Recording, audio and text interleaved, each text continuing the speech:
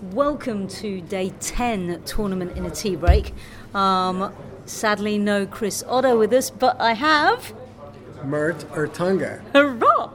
So Mert's very kindly stepped into Chris's stylish but affordable shoes. No, I don't know if I can match that up, but I will try. So, we've just come off the end of a pretty miraculous turnaround in terms of weather. The weather really closed in like biblical rain. Yes. At one point, I thought we were in the southern United States, where there was a dark cloud on the left, sun peeking in, and then some rumblings in the back. You know, because that's how the weather works. That's how it'll rain 10 minutes and it'll be sunshine next 20 minutes. You know, but by some miracle, they got Marketa Vondrousova and Petra Martic onto the court. They've just finished, but there's a lot to talk about before we get to that match. The first one, of course, being Jo Konta soundly beat. Spectacular performance. Yeah, it was unbelievable. Sloane, to my mind, looked very flat from the start. We're accustomed to seeing slow starts from Sloane, so that's not in itself an issue. But there just seemed to be a complete lack of movement from Sloane. Jo really didn't have to do much to get her winners in.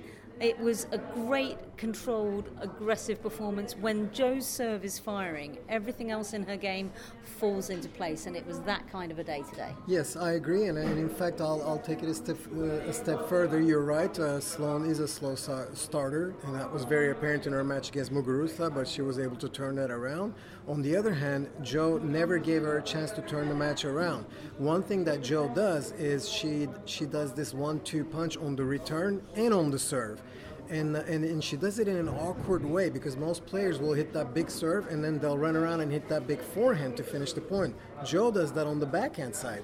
So when she can get that wide serve on the deuce side and push Sloane to her wide forehand side where she has to go outside the court, when Sloane hits that return, it falls perfectly in line with Jo's backhand to hit it to the open corner.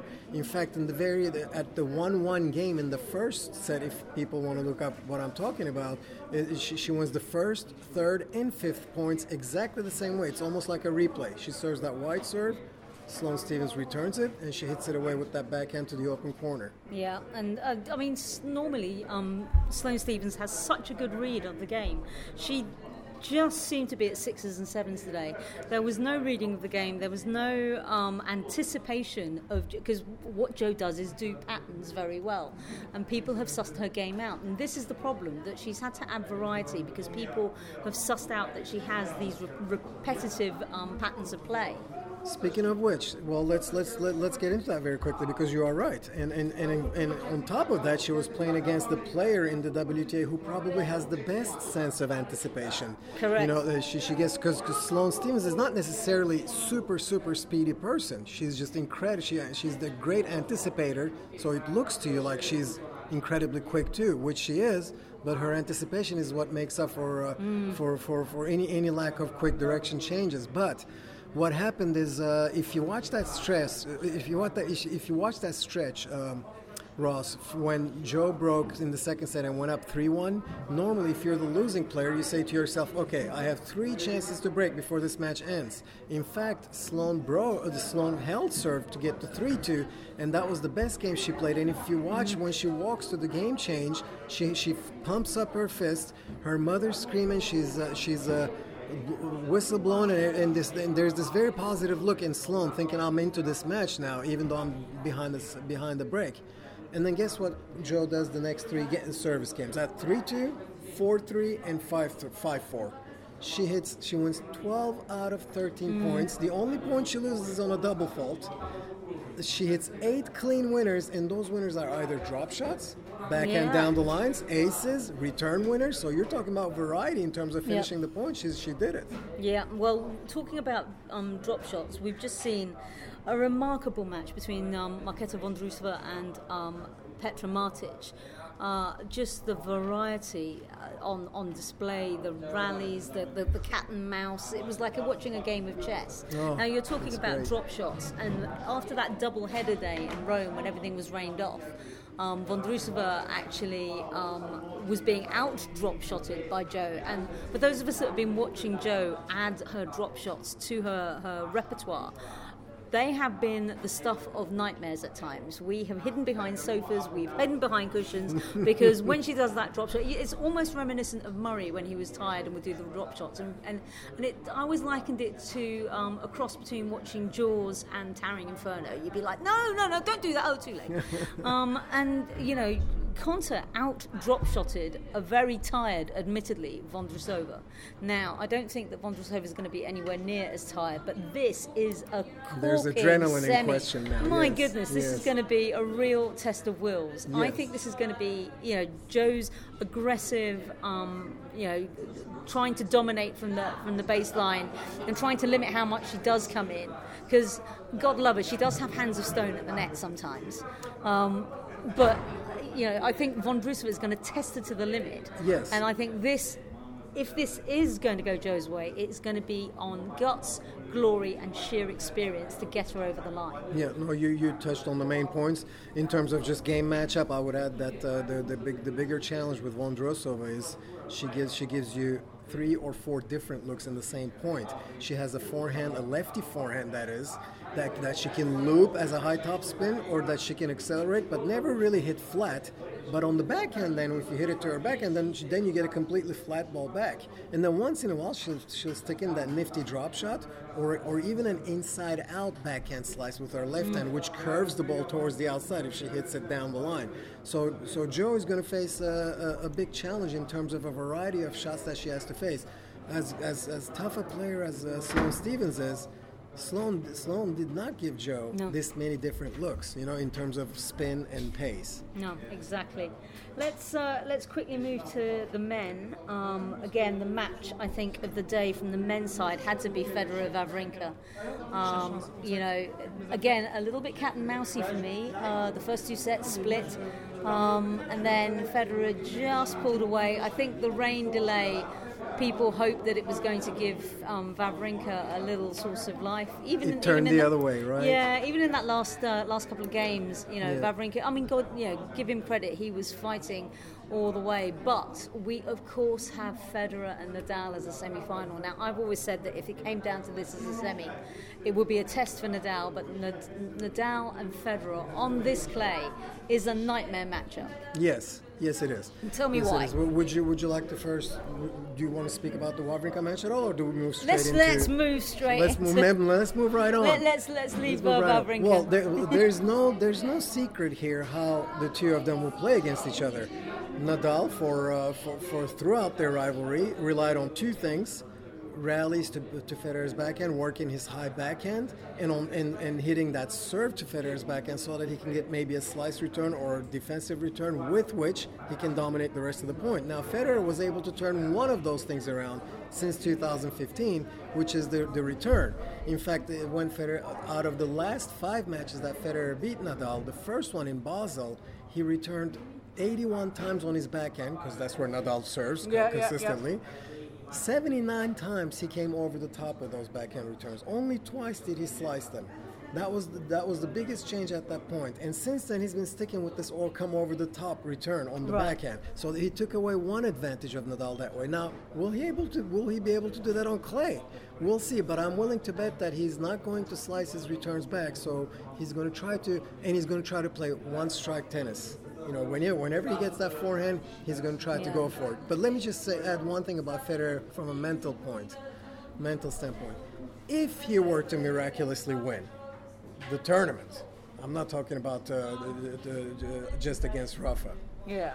He would be beating the last 3 French Open champions. I'm looking at it from the way Federer is thinking, because I don't think Roger is going to go out there thinking I'm going to lose. I think he goes out there thinking so he's going to have beaten Wawrinka, Nadal, and possibly, unless team beats him, possibly Djokovic. That would be the last 3 French Open champions. I don't think anybody for the rest of his life can criticize Federer in any way possible if he were to accomplish this feat. Yeah, no, that's fine. That's fine. I mean, okay, maybe we were a little unfair. Let's have a thought for Wawrinka, who's come back from injury. I mean, his run here has got to be a dream run for him, surely.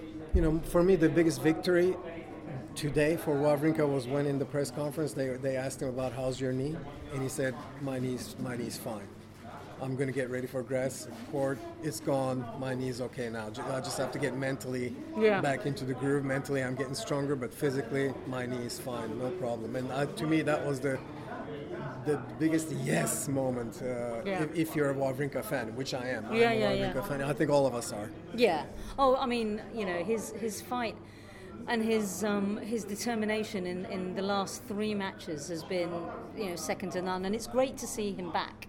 I think the tour needs it. And wouldn't you say that in his form that he showed in this tournament, he could possibly challenge the big 3 at tournaments? Yes, I absolutely do. Yeah. I mean, I've joked about it in the past, but sort of like we could live in an age where Wawrinka overtakes Murray in terms of slams, but I absolutely think he can. Yes. I absolutely believe he can. Now, granted, having said all that, if we were to be realistic, we're still looking at a Novak-Rafa final on Sunday. That's just, there's no way getting around that. No. It would have to be something close to miraculous to have not those 2 in the finals on Sunday. Understand. Well, talking of tomorrow, we have Halep on Chatrier. We have Halep and Anisimova, and we have Djokovic and Zverev.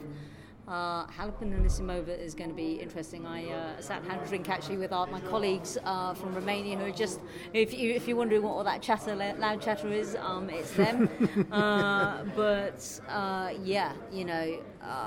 I think deep down they think it could be a Halep Konta final.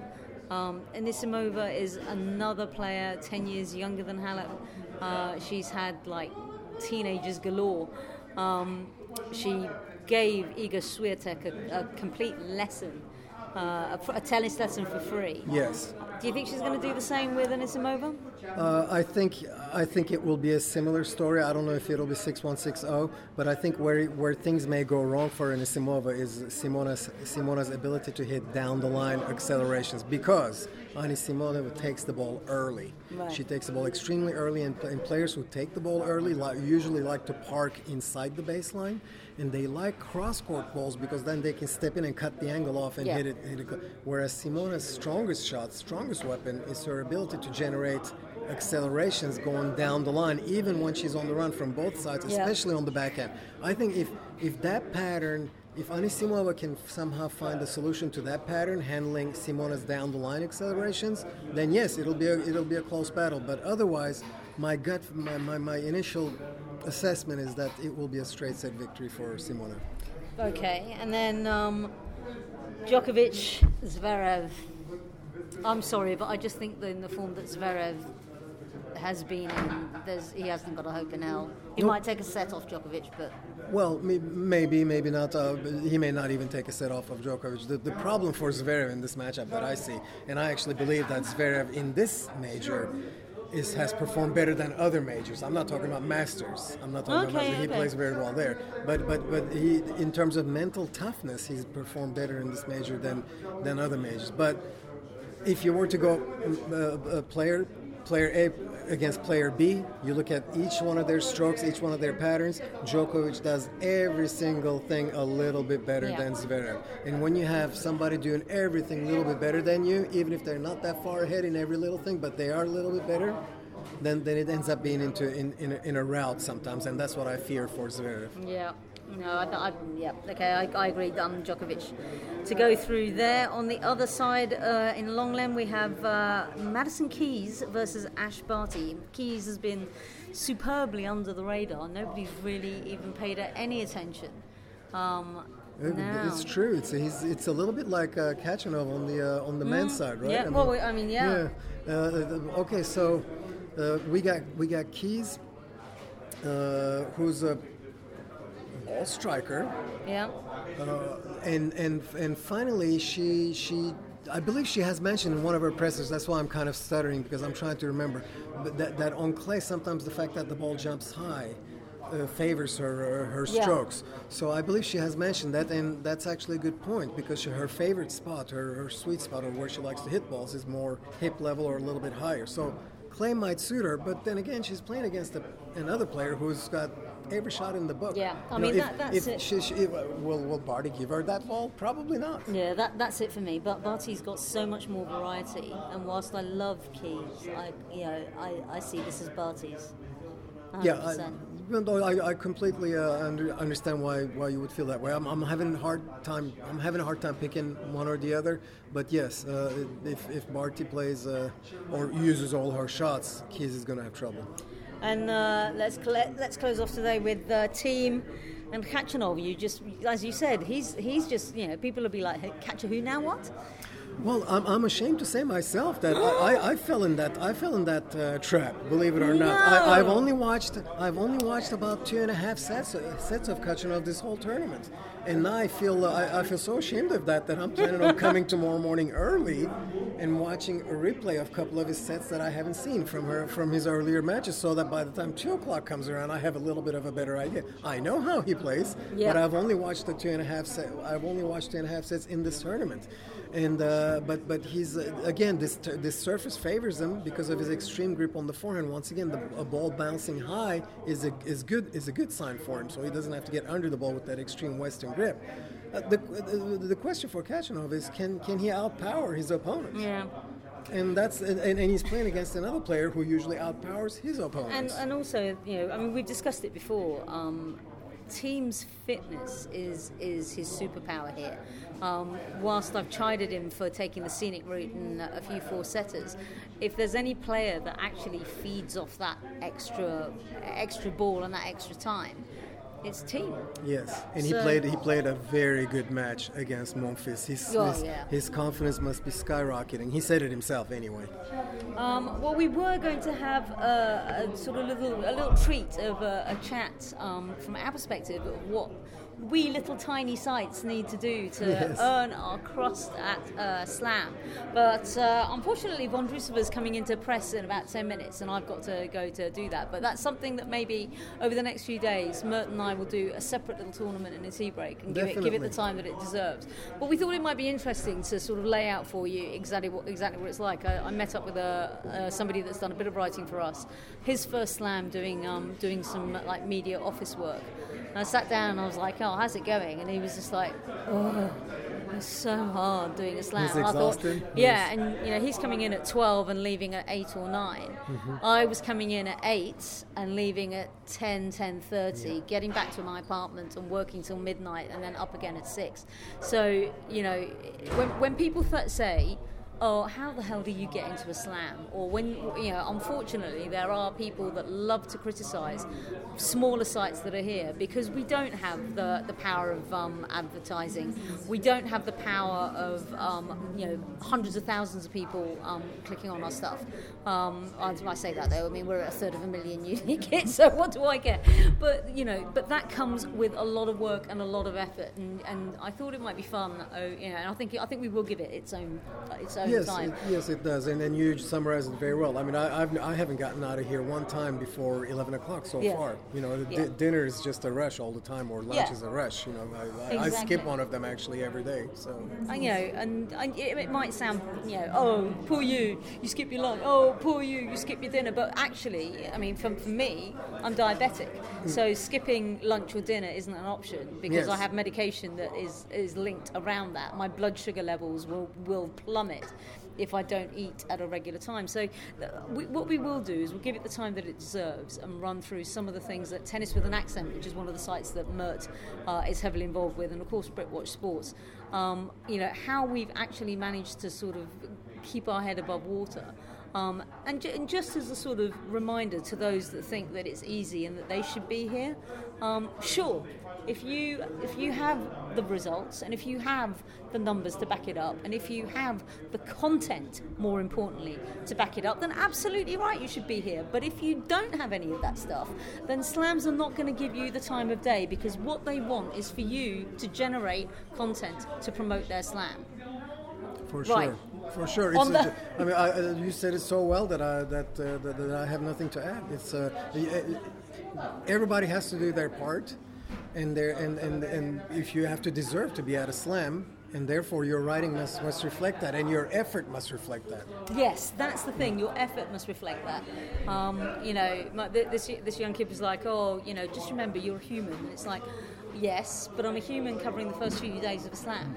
Anyway, we will get into this, but for now, we're going to bid you farewell. It's another corker of a day, as we will find out who our final four are all together. Thank you for listening. You have, of course, been listening to Ros Satter And Mert Artunga. Au revoir. Au revoir.